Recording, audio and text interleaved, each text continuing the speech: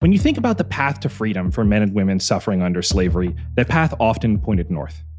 But there was another place, a closer place, in the middle of the so-called slave societies of the South, where freedom was also a possibility. We'll be talking about that place and the people who came to be known as Maroons today with Dr. Marcus Nevius. This is Too Complicated for History.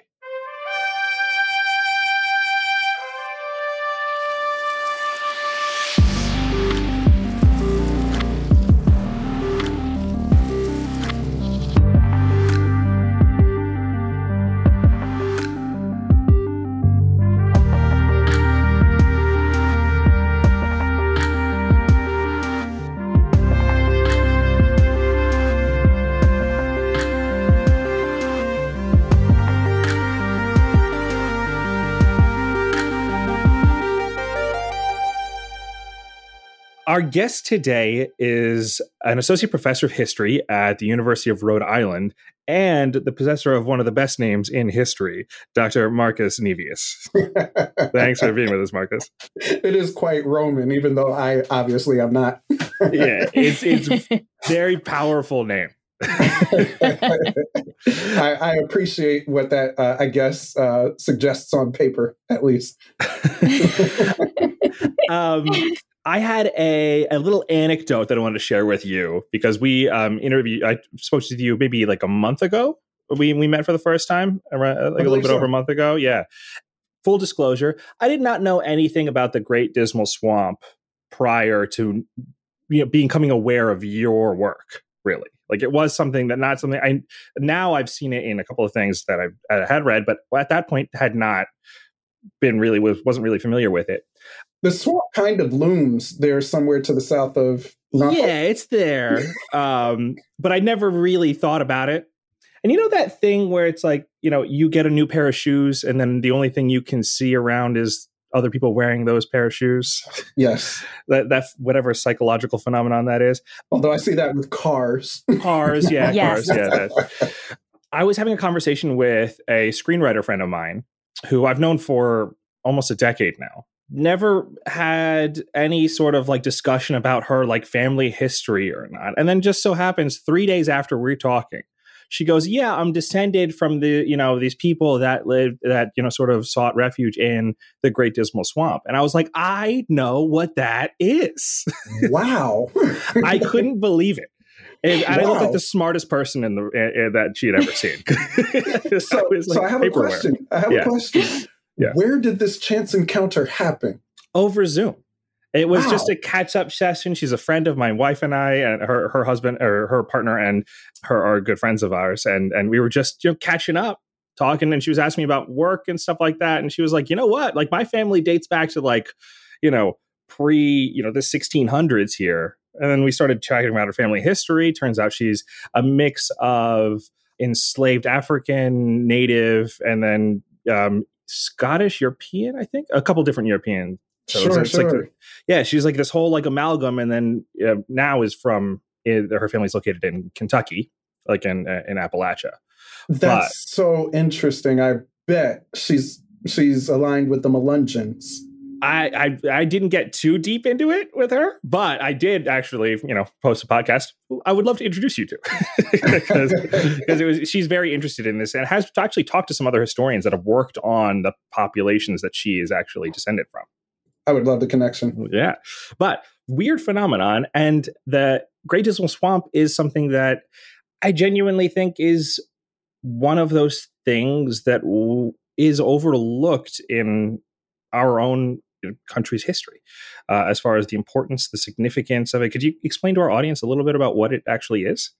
Yeah, sure. So the Great Dismal Swamp is essentially a huge tidal marsh that was about 2,000 miles of land square in the southeastern region of Virginia and northeastern North Carolina and several counties, including the legacy Norfolk counties, the legacy Princess Anne County, which is today Virginia Beach, Nansemond County, the legacy county, and then several North Carolina counties. I never get them all, but I always remember Gates, Perquimans, and Chowan among the three that appear in my research regularly. And so in the 18th century, the Great Dismal Swamp becomes sort of ground zero for all manner of Virginia land speculators who began encroaching on Native American territory, of course, to claim space in what ultimately becomes a 40,000 acre land claim that is eventually patented to the Dismal Swamp Company. The Dismal Swamp Company is established in the 1760s, and it had on its roster a list of famous people, including one George Washington, who essentially start the first slave labor camp in the swamp. They called it Dismal Plantation. And the first point of access into the swamp, which is attached to Dismal Plantation, they call Dismal Town. And it has this really cool natural lake, one of only two Virginia natural lakes, Lake Drummond in the center, which is no more than 10 feet deep at any one point and several miles in circumference. So today it's a really beautiful natural landscape that's preserved mostly by the United States Fish and Wildlife Service, with a small sector of the swamp also preserved by the North Carolina State Park System. Can you explain why it's called Dismal? Yeah. Observers who didn't necessarily appreciate having to cross it saw it as this terribly dark, dismal, awful place. And to some degree, to be fair, they weren't necessarily wrong. It's inhabited by all manner of arachnids and insects that will bite you and leech upon you and all these other sorts of things. But they cast it in the 18th century, men including William Byrd the second, in the early 1720s, really began casting it as this really dismal place that was just impenetrable, even though Native Americans had regular pass through it. And so for them, it was more of a geographic challenge than it was the natural landscape of beauty that even today we can see. It wasn't like a marketing ploy to like get the price down on the land. I have not seen that in the records, but I would not be surprised either. It sounds like you've been there. So I'm imagining you traveled there doing your research for your recent book. I have. So I spent a month entering the swamp every day in 2013, in May and early June of 2013, with a field school out of American University, which was training undergraduates to dig in the peaty soils of the hummocks, which are these landforms that rise above the water table of the tidal swamp. And that was the bulk of my experience going into the swamp as summer was beginning to descend upon Virginia. So the heat and the humidity were rising by the day, and the wonderfully powerful spring storms sometimes caught us by surprise and other times kept us in our base camp, which was up in Smithfield. But then I just visited recently. A couple weeks ago, I drove in from a western access point to Lake Drummond because it's been several years since I've been there. This was this past July. And I'll admit, where in 2013 I was much braver and doused in all manner of insect repellent and covered from head to toe so that there were no entry points into my body as much as I could cover them.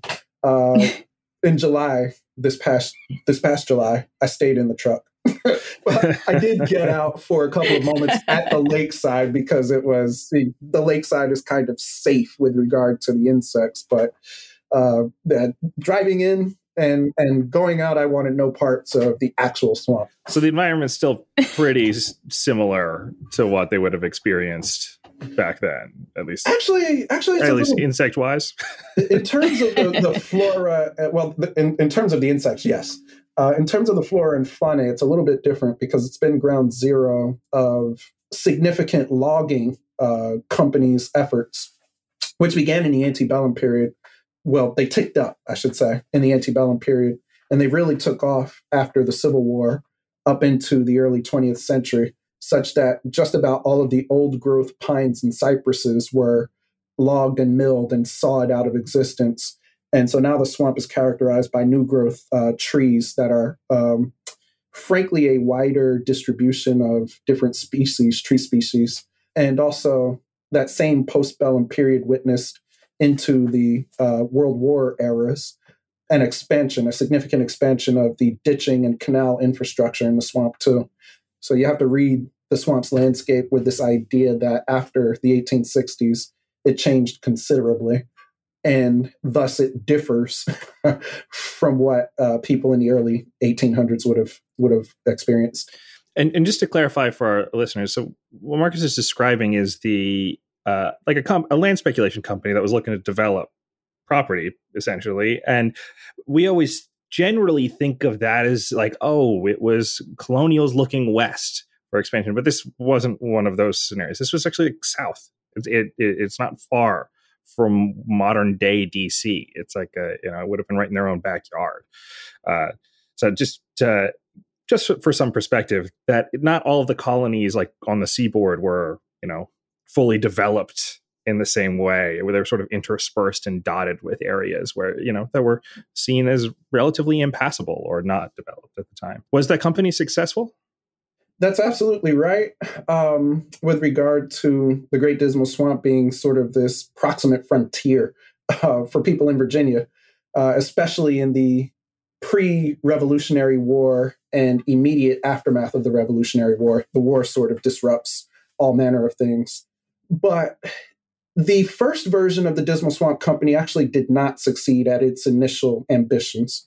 In the 1760s, Washington and others were actually interested in establishing a rice and wheat and hemp plantation, essentially, that they envisioned anyway, come online and be at least some form of competition for the much larger rice plantations in the Carolina and Georgia Low Country and the Sea Islands.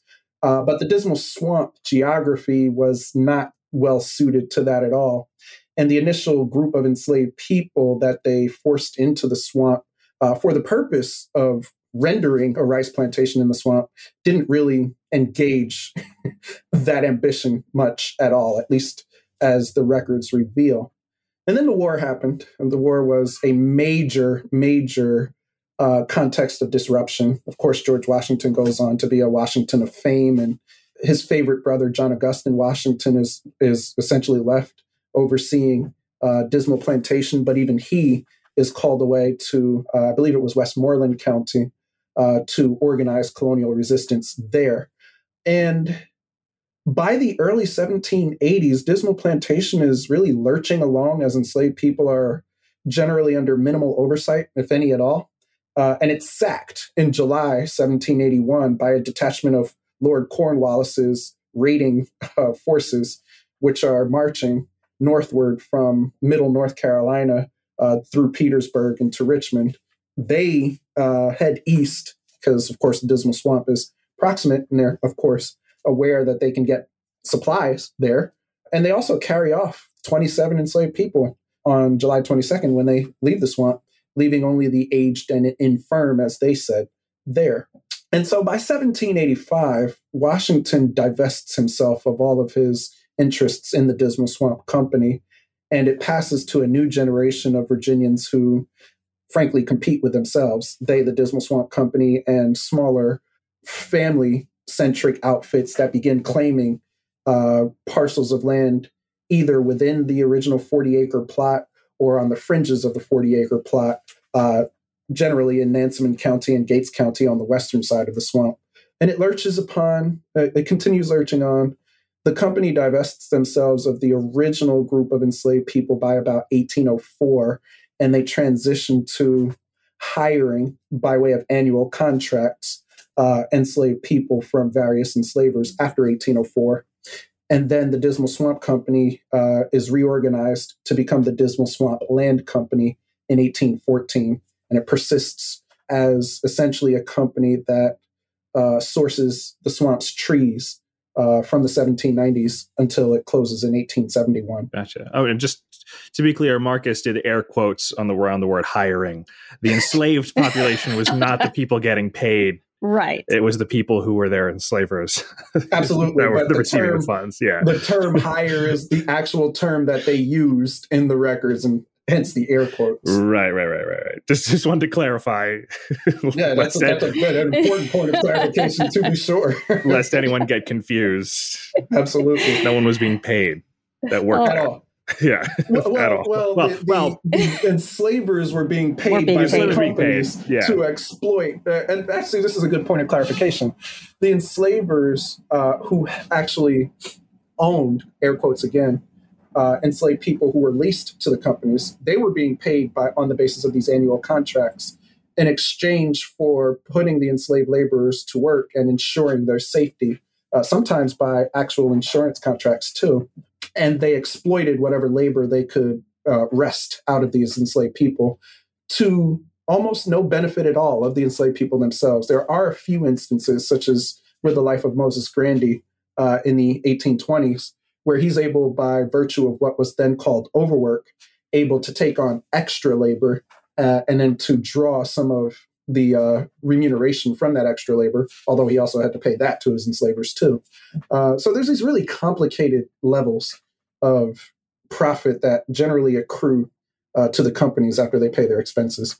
So speaking of complicated, it's strange because I live in Virginia. I've lived in Virginia for a while.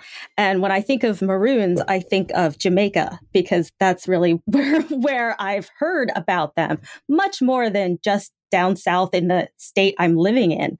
So I do want to shout out the title of your book is City of Refuge, Slavery and Petit Marronage. And I've read about Maroons, but I'm wondering, can you explain to our listeners what Maroons are, but also the difference between Petit Marronage and Grand Marronage, and what exactly these things mean? Absolutely. So to the first question, who were Maroons? Maroons essentially were enslaved people who resisted by escaping into landscapes that were proximate to slave societies, claiming space in these landscapes, and ultimately defending these landscapes against any sort of incursion by colonial officials or early state or early Republican officials, such that they were able to establish either short-term communities or long-term communities in these land spaces, right?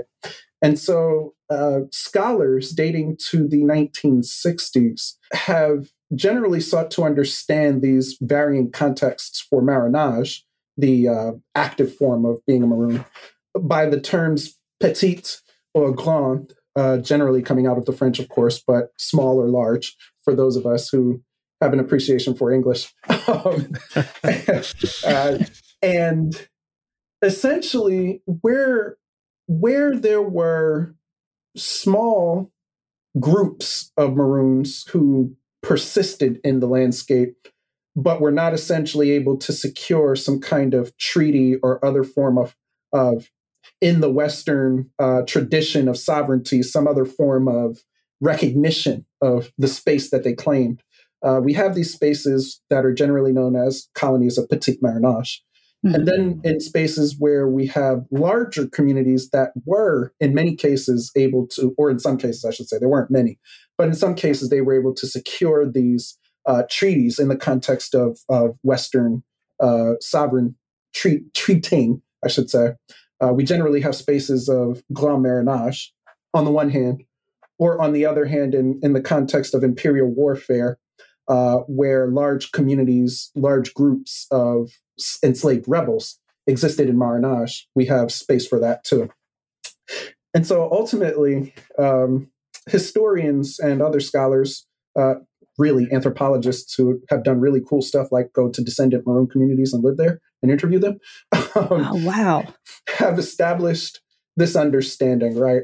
And so Jamaica always comes to mind because Jamaica is an island that is 400 miles square, but is really very much characterized by its inland mountainous geography and topography, into which groups of, on different parts of the island, enslaved people fled in the late 1600s and in the early 1700s, where they established Maroon towns that ultimately, at the close of the First Maroon War between 1729 and 1740, they were able to establish Maroon towns that still to this day, there are a number of them, have Maroon descendants who have long lived in the Jamaican mountains.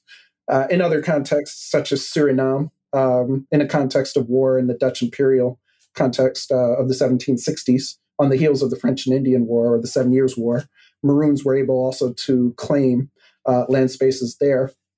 But marronage actually traces to the earliest instances of colonization back in the late 1500s Sir Francis Drake, for example, encountered Maroons on the Panama Isthmus in the 1580s and the 1590s. But in spaces where small groups of people in Marronage were not able to claim such land space with these sovereign claims, but still they claimed the space in resistance, such as the Great Dismal Swamp.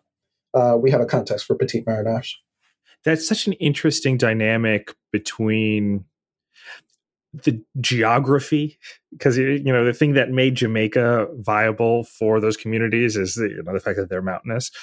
That's such a neat intersection between economy, like Western European traditional lifestyles, that they were like those kind of agricultural plantation settings that they were sort of building out, where they could not operate in these spaces that were more challenging geographically. But like you said, it's not actually that, the Great Dismal Swamp was impassable. The native peoples in the area had been using it to traverse it all the time. It was just the methods by which colonials and by descendant Europeans approached, like, hey, this is how we deal with land, just didn't work.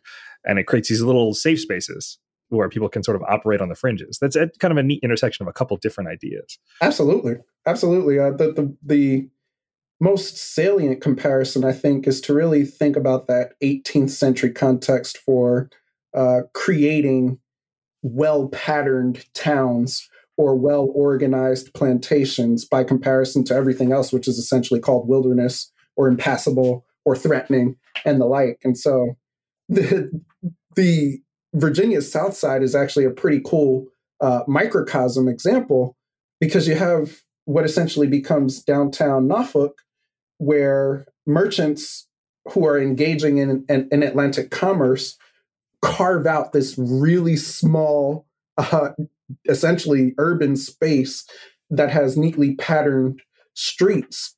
And just several miles down the road from them is this gigantic swamp where much of the region's wealth is actually drawn, but it's also considered to be essentially untamable, because just as quickly as you can cut down the trees or the vines, with the passage of a new season, they grow back, unless you're in there hacking over and over again, or you actually reclaim the land fully by draining it. Draining enterprises were haphazard at best before the Civil War. Could you describe a little bit about potentially some, just to bring it to life a little bit, if there's any particular descriptions of the Maroon communities, like any people whose names or stories that might be interesting to connect with, or that would sort of serve as examples for the communities that were in there? Yeah, sure. So as early as the 1760s, there's evidence of several men named Tom escaping from Dismal Plantation, right? This is the mid-1760s. And at least two, if not all three, remain on the lam throughout the Revolutionary War period and into the early 1780s.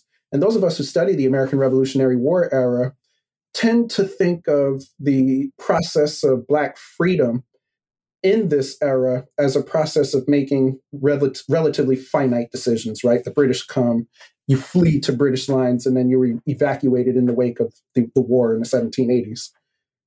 But at least two people named Tom never leave.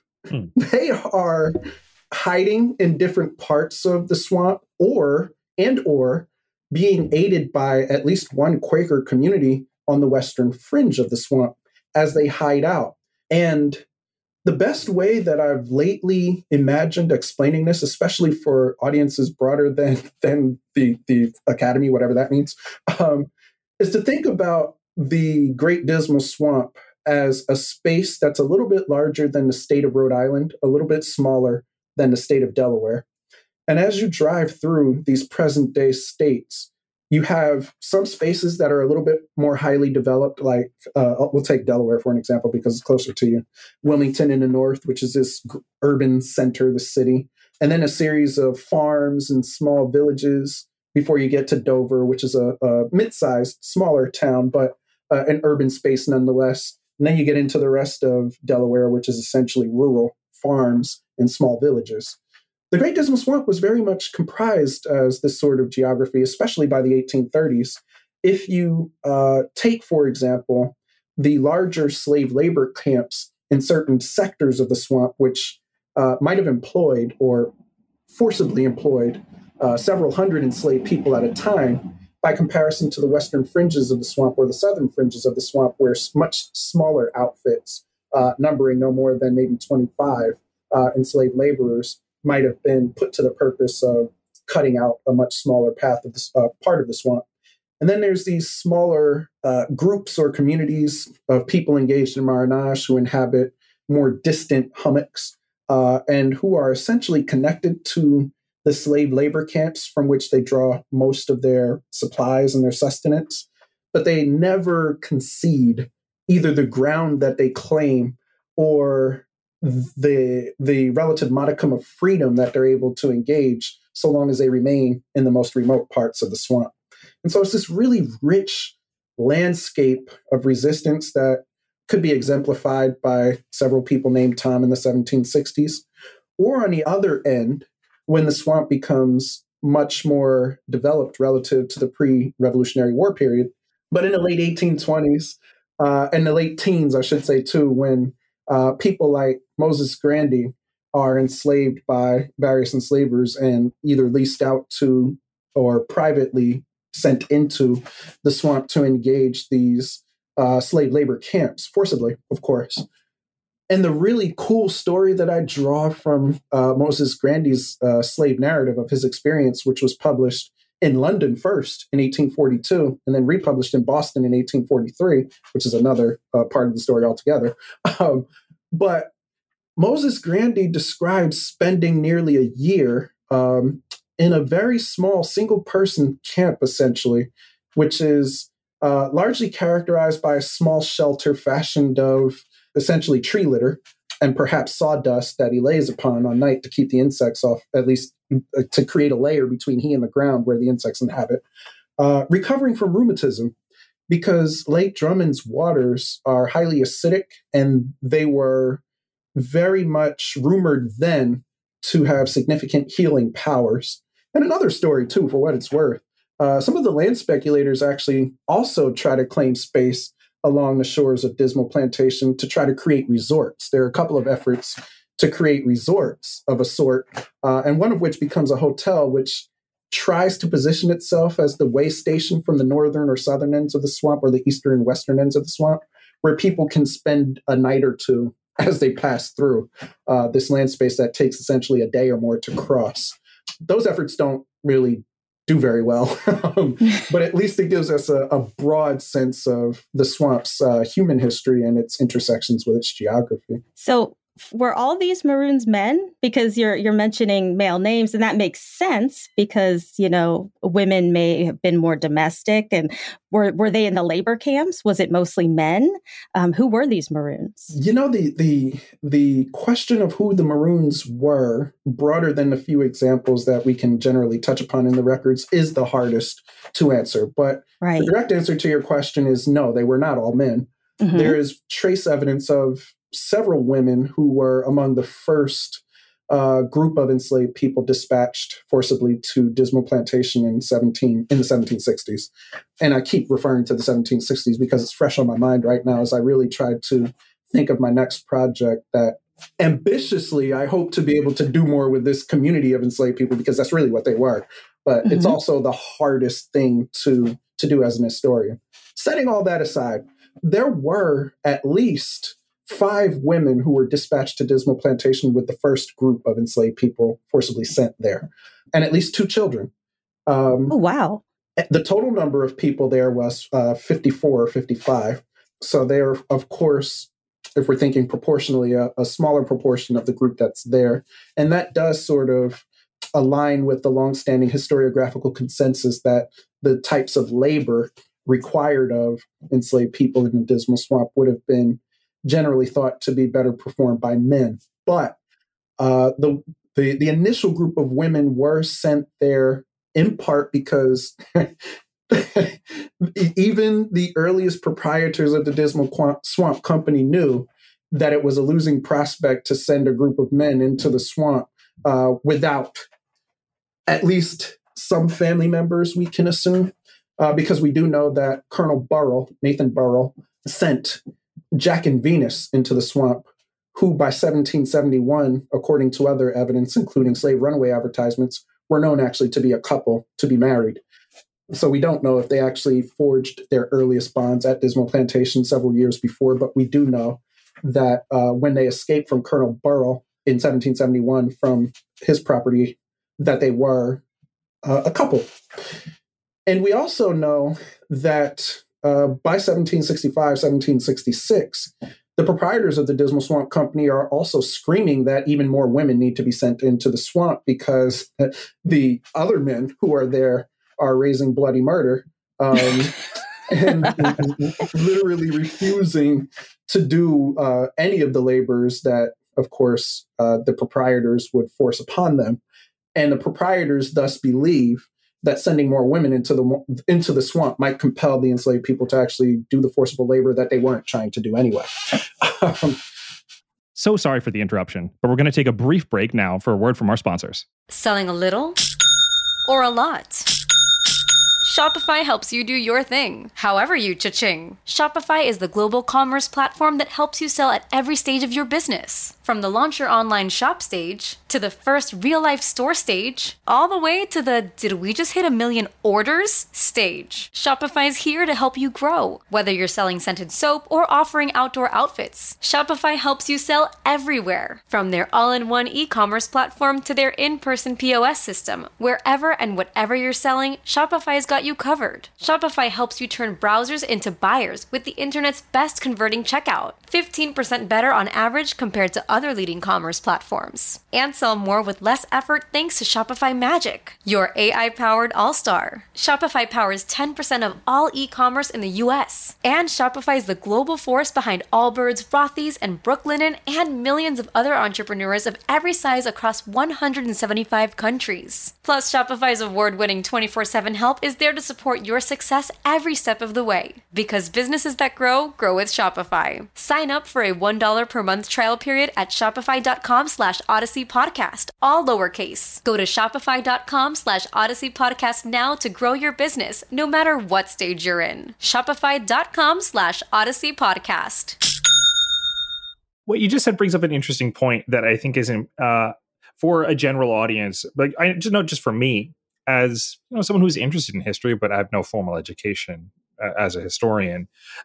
My general perception of slavery was that coercion, forcibly so, was the primary function of. I think the general depictions of slave we see of not. It's not a narrow one because it's relatively accurate as far as the brutality of cotton fields in the 1800s, where we're talking about chain gangs and whips and things out in along doing a very particular task. But like you said, they're like, oh, bringing in women will help them do things. It wasn't, not to say that it wasn't as brutal, because it absolutely was, but there is more subtlety to what the relationship or dynamic was between people who were enslaved and the people who were trying to get them to do work. Sure. Whether that being an direct overseer or the person who was their enslaver. Like it's just something I'd like to, it was enlightening for me to learn about that dynamic. Sure. Like people didn't always just want to beat people. Like that wasn't necessarily the primary mode or even the best method to get people to do things. Sure. I would agree, but I would add that over time in the Dismal Swamp, the story shifts a little bit, particularly in the largest slave labor camps, right? And so it's really in some ways. And though I haven't studied the Deep South closely, I would suspect that in the earliest months and years of establishing cotton plantations in the Deep South, we might find a similar level of complexity, right? I leave that to my friends who study King Cotton. Yeah, I'm generalizing do much more with that. No. I'm not really pushing back against that. But what I am trying to say is that to read Moses Grandy's narrative of his experience, for example, is to read the narrative of a very brutal existence. But you're right. It's not the pervasive story of punishments as much as it's a combination of a specter of punishments on the one hand and the brutality of working essentially in a swamp in the summertime every year, where yellow fever, for example, is as terrible as it was in the Cotton Kingdom, but it's much more prevalent in the Dismal Swamp because you have yellow flies all over the place. Actually, I can't really say that either because there are swamps in the lower Mississippi River Valley that are probably worse. So I should retract that. But anyway, you get my drift. It's not fun. No. it's not a fun place to be working. The story of force and coercion needs to be centered, even as we sort of looked to the gradations and the variations, and we look to the lessons that Black resistance actually asks us to foreground as well. And that is, the story of resistance is not just a story of response to violence. It's also a creative story of negotiation and accommodation and of fear that operates on multiple planes and in both directions. Yeah, that's well put. That's interesting. Right, yeah. and I think what you're talking about, Isaac, is something that I think a lot of historians of enslaved populations research, which is the everyday agency of pushing back, but doing so in an everyday way that is not as dramatic as running away. So even pretending to be sick, not working as hard as you really could. And so I think what you're saying, and Marcus, what you're talking about is this ability to affect your own life as an enslaved person, no matter how small. And so we like to focus on that because we like to, and by we, I think I mean scholars of enslaved populations. Marcus, you can correct me if I'm wrong. That these are human beings that had, even if it's a tiny bit, they had some control over their lives. That's right. And so that's what. Yeah, I think the image that I have in my head that is not deep enough is a complete and absolute stripping of autonomy and an agency, right? Like, and that is, while that certain situations were like that, it does shortchange all the work that was done to make these lives livable, because people did live them. Right. So that's right. Yeah, it's just an important thing to think about. Yeah, and it is too complicated for history. Yeah, that is quite literally the name of the show. Just to change the topic just slightly, I really got to get down there. I think I harp on this every time we talk to a historian that has a particular focus in a region. I've said this to our audience; they're going to hate me at some point for repeating this over again. But you're probably within 2 hours of something really interesting, no matter where you live in the country. You're probably a drive away, a weekend day trip from something really interesting that would be enlightening for you about our country's history, your region's history. But I really got to get down there because I can't, in my head, picture what you're describing. Really, in the least bit, the what keeps popping in. I don't know if Lynn. I don't know if you watch cartoons at all. I don't know, Marcus, if you watch cartoons at all. Who doesn't? The image in my head. There's a cartoon on Nickelodeon that was from the mid to late 2000s, called Avatar: The Last Airbender, and the picture in my head that I have of this, there's a place in the show called the Swamp where they go in sort of like this dense place, and there's a population of people there that they didn't know existed, that they didn't know that could be living there, whatever. And because there's a slight overlap in those themes, that's the only thing that I picture in my head whenever we're talking about this. I would have to look up that cartoon, but I suspect it's spot on. Well, and for myself, and I think, Isaac, you'll appreciate this because I'm actually referencing a movie. Usually that's your role. Oh, there you go. But the movie Free State of Jones. Yes. That's what I'm imagining in my head, because is that sort of like, I mean, because they go off, they're in this swamp, they create a community. That's definitely a better reference. In mine, the people who live there can control water with their minds. So it's a little different. Yes. To Lynn's credit, although I do appreciate the creativity of the Avatar cartoon, Free State of Jones is actually set in a very similar geography in the time period in which the Great Dismal Swamp is also a space of Marronage too. The circumstances are a bit different, of course, because Free State of Jones needs to have a sort of rider attached to it that the Matthew McConaughey white savior thing is to be very carefully contextualized. But I should also add that Gugu Mbatha Raw is hands down my favorite actress. And she does, I think, an excellent job of representing how enslaved women, or free women in her case, engaged this space too, and some of the many various complicated decisions that they faced regarding family, regarding love interest, regarding what it meant to have this attachment to people who had to hide in the swamp because of the circumstances of slavery, regarding the proximity, frankly, of the state around the swamp, which I think has very good parallels in Virginia, too. So I think then the question is, when are we going to have the movie about the Great Dismal Swamp? You know, I did talk to someone who is thinking about a movie. I don't know where he is along this. This conversation happened maybe a year ago now, or maybe even a year and a half ago. But I did talk to someone who is working on a script. So I don't know where he is with the project. Oh, that's fantastic. Yeah, I was going to say, I think we know a guy that wrote a book about it. Yeah. You know, if there's anyone who wants to do something with that, I mean, I guess I have to direct them to the press or whatever, according to my contract, but sure. Marcus, I just wanted to bring up, as we're like coming to the end of our conversation, something we talked about in our the first time I met you. This doesn't have to do with the Great Dismal Swamp, but does have to do with a concept that I think is overstated, talking about the themes of the show.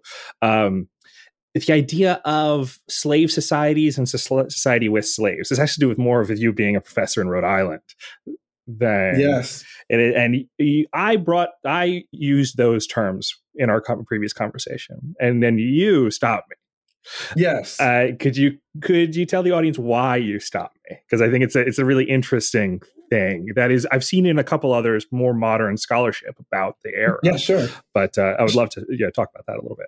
Yeah, sure. So, Isaac, first of all, let me say the very next time I interview with you on something, I will finally remember to research the sociologist who we should credit first with this binary slave societies or societies with slaves, slave societies, societies with slaves, right?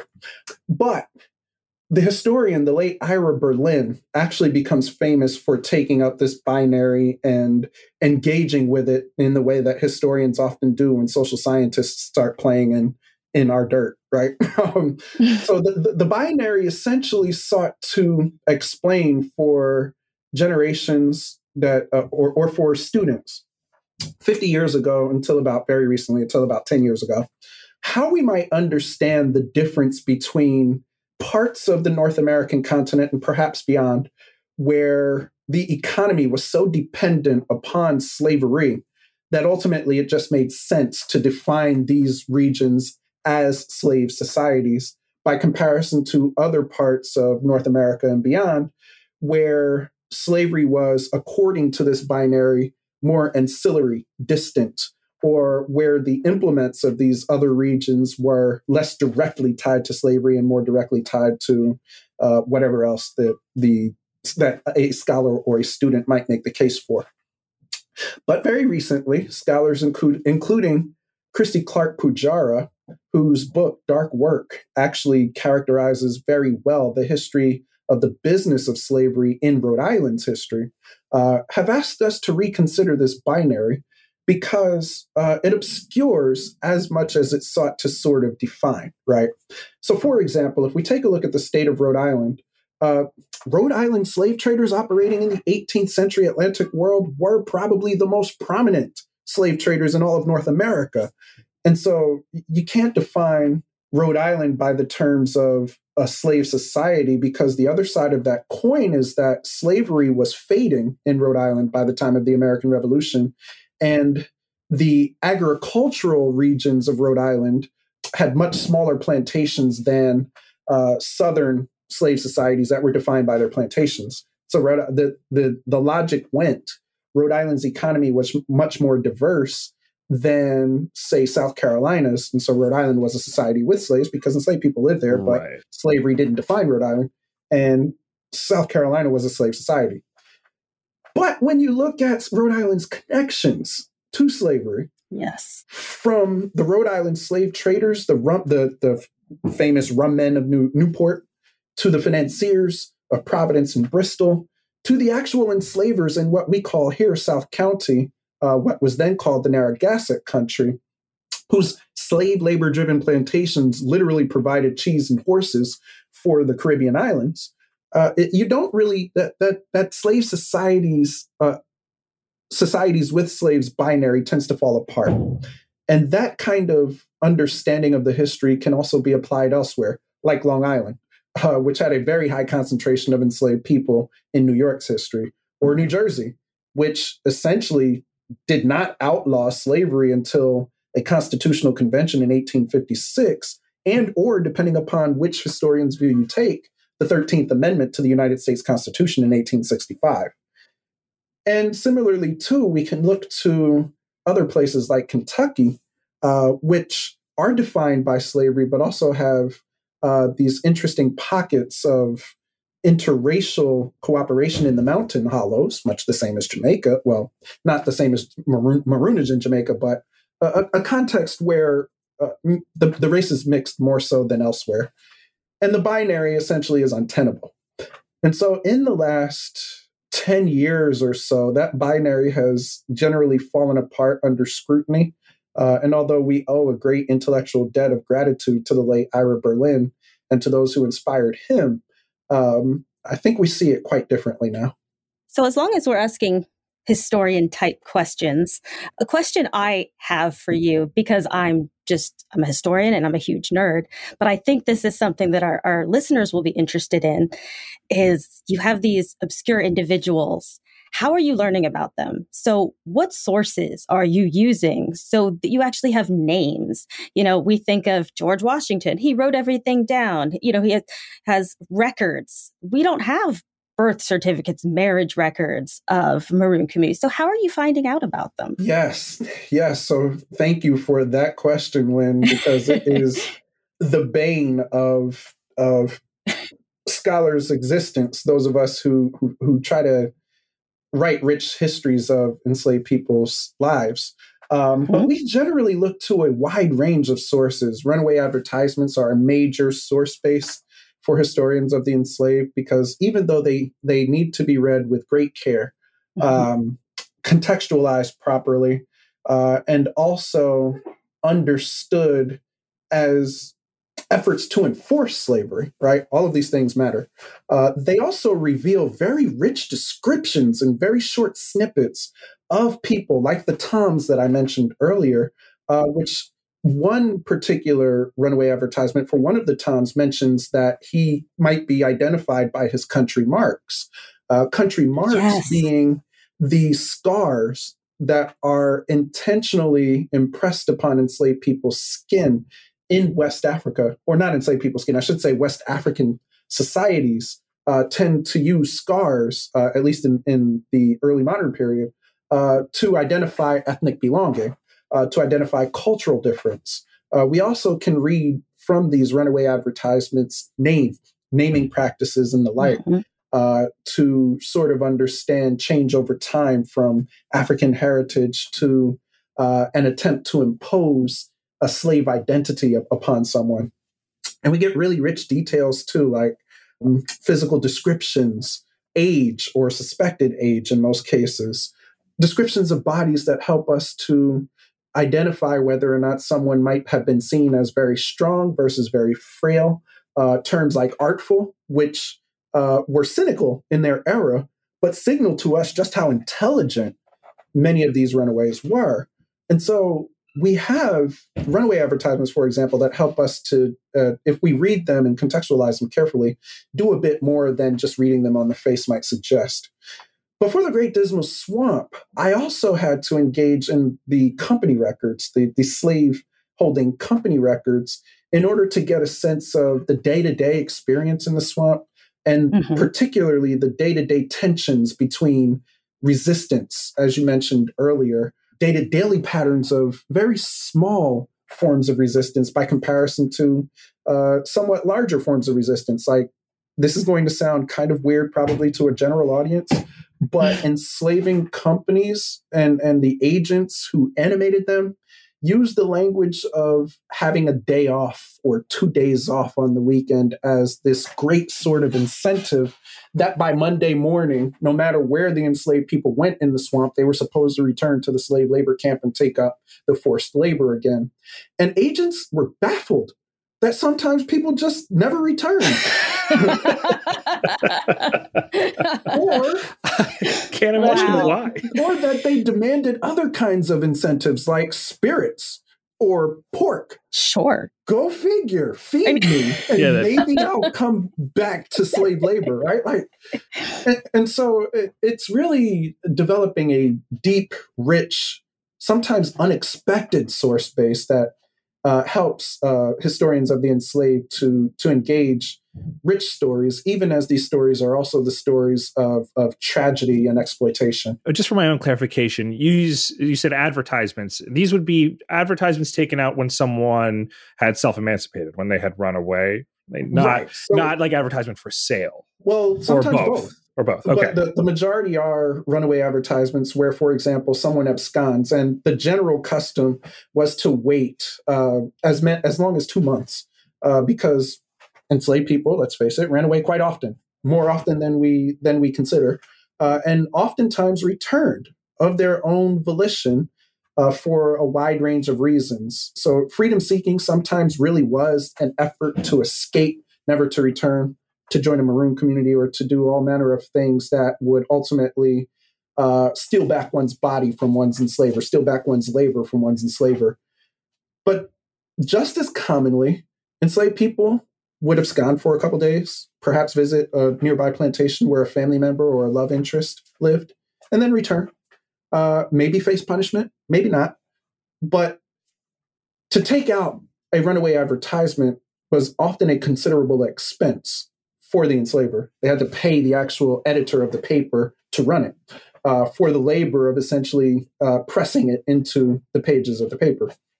And so we have all of these different contextual elements to consider that, frankly, as I think your question implies, help us to build out the rich stories too. So yeah, these are runaway advertisements generally, but sometimes advertisements in advance of a slave sale when someone escapes, trying not to be sold, of course, which sometimes suggest, I think this person might try to abscond by water.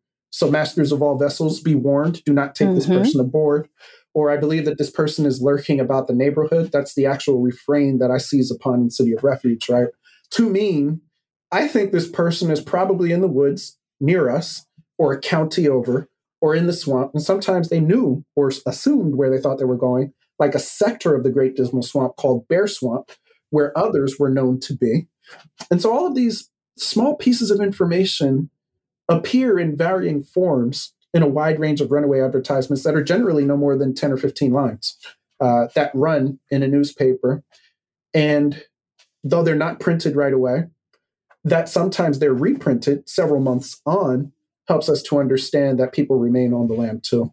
I've always been interested in the material culture when they talk about what they were wearing, because that always sort of, if they were domestic, if they were working, in a mansion house, or if they were, working in the field, just knowing what they had, what they were wearing, always interested me. And I also loved the fact, I like that as a source, they talk about they may have tried to go here, for a family member. So it shows that they did have these rich lives. They're creating families. And it also sometimes answers the question of someone who is new to this field of study saying, well, why didn't they all just run away? Why? And then you'll read an advertisement where an individual was sold, and it says, we think they might have tried to run back to their old owner because that's where they have a family. Right. And so there's such rich sources. Right. And they're also frustratingly incomplete because in 10 or 15 lines, some are a bit longer, but most are between 10 and 15 lines. The enslaver would generally only include information that he, or sometimes she, thought useful to those who might capture and return the advertised enslaved person, right? I imagine they were being charged by like the length of the posting. Right. Okay. And potentially multiple times if they had to run again. And so these were on their face aimed at an audience of essential neighbors who might intervene if they saw this person. But interestingly, and that's why broader source bases are useful, because both times that I mentioned earlier, the evidence that they are returned never appears in the newspaper, because on the other side of this, in most cases, an enslaver is not going to take up the expense of advertising that, hey, Tom ran away and he returned, so here's an advertisement to let you all know he's returned. Right. That doesn't happen. We know about the Toms from internal correspondence between agents of land companies, the Dismal Swamp Land Company, and company members who are also paying attention to enslaved people who are moving about the Great Dismal Swamp, because it's in their enslaving company interest to also have eyes on the swamp in case Tom actually comes to one of their slave labor camps, for example. Right. Or in the case that Tom is owned by the company, and this is actually the case in the early 1780s, at least one letter describes a company decision to sell him away from Virginia. And then the documentary record, unfortunately, goes silent because we don't have, at least existing that I've been able to find, any bill of sale or any other evidence that tells us when the sale was executed and to where and to whom he might have been sold. That's incredibly frustrating. I would imagine. Yes, it is. And I think what's so important here is, and you can correct me if I'm wrong, but what you're saying is that most of the time, what we learn about enslaved people is almost always filtered through the eyes of their enslavers. So they're not speaking for themselves. I'm saying in most cases exactly that. Right. Yes, they are not in most cases speaking for themselves. Now, there are rich source bases I should mention, such as ex-slave narratives. Right. But for most enslaved people, they never had the opportunity, and I use that word contextually, to be engaged with someone who might capture what they dictate so that it could be published for abolitionist audiences, for example. And so, yes, and even those sources, I should recognize, are generally mediated too. Few were people like Frederick Douglass who learned to read and write with such eloquence that he could speak for himself and publish for himself, right? And so, yes, these are mediated experiences that require a significant amount of historical context, right, and creative thinking too, frankly, in order to both document and also tell a rich history. Because historians, of course, are interested in documenting as much of the history as we possibly can, even as we tell these stories. And it's in that lurch sometimes that the lives of most enslaved people fall, because the sources are sparse, like frustratingly, yes. Isaac, frustratingly sparse. I can only imagine. It's like archival hopping, which on the one hand is fun because I enjoy traveling different places and different libraries in the same state, frankly, or across the pond. That's all fun. But it's also a reality of the profession that you're going from library to archive to library to archive and hoping to find a needle in a haystack sometimes. And in most cases, you fail. Yeah. And you do win. And if you have nothing to show for it. And yet you had to do it to show that it didn't exist. Yeah. Absolutely. And the great irony is that at the end of all of that hard work, someone like me gets to go, and I'll segue this into you plugging your book. Go to an independent bookstore near me and buy a book like yours and consume it over the course of a couple of days. Yes. Labors of years. Yes. But we're reaching the end of our conversation. Marcus, could you tell our audience what the title of your book is and where best they could find you and your work and stuff? Yeah, sure. First, Isaac, let me say thank you for making that suggestion that though historians labor for years to tell these stories that we tell, we really very much do appreciate that they are interesting in their final published form. So if you do read City of Refuge over a cup of coffee over a series of days, that makes me really happy because it hopefully introduces you to a corner of the nation and, frankly, one of the early republic's most influential states that most people overlook.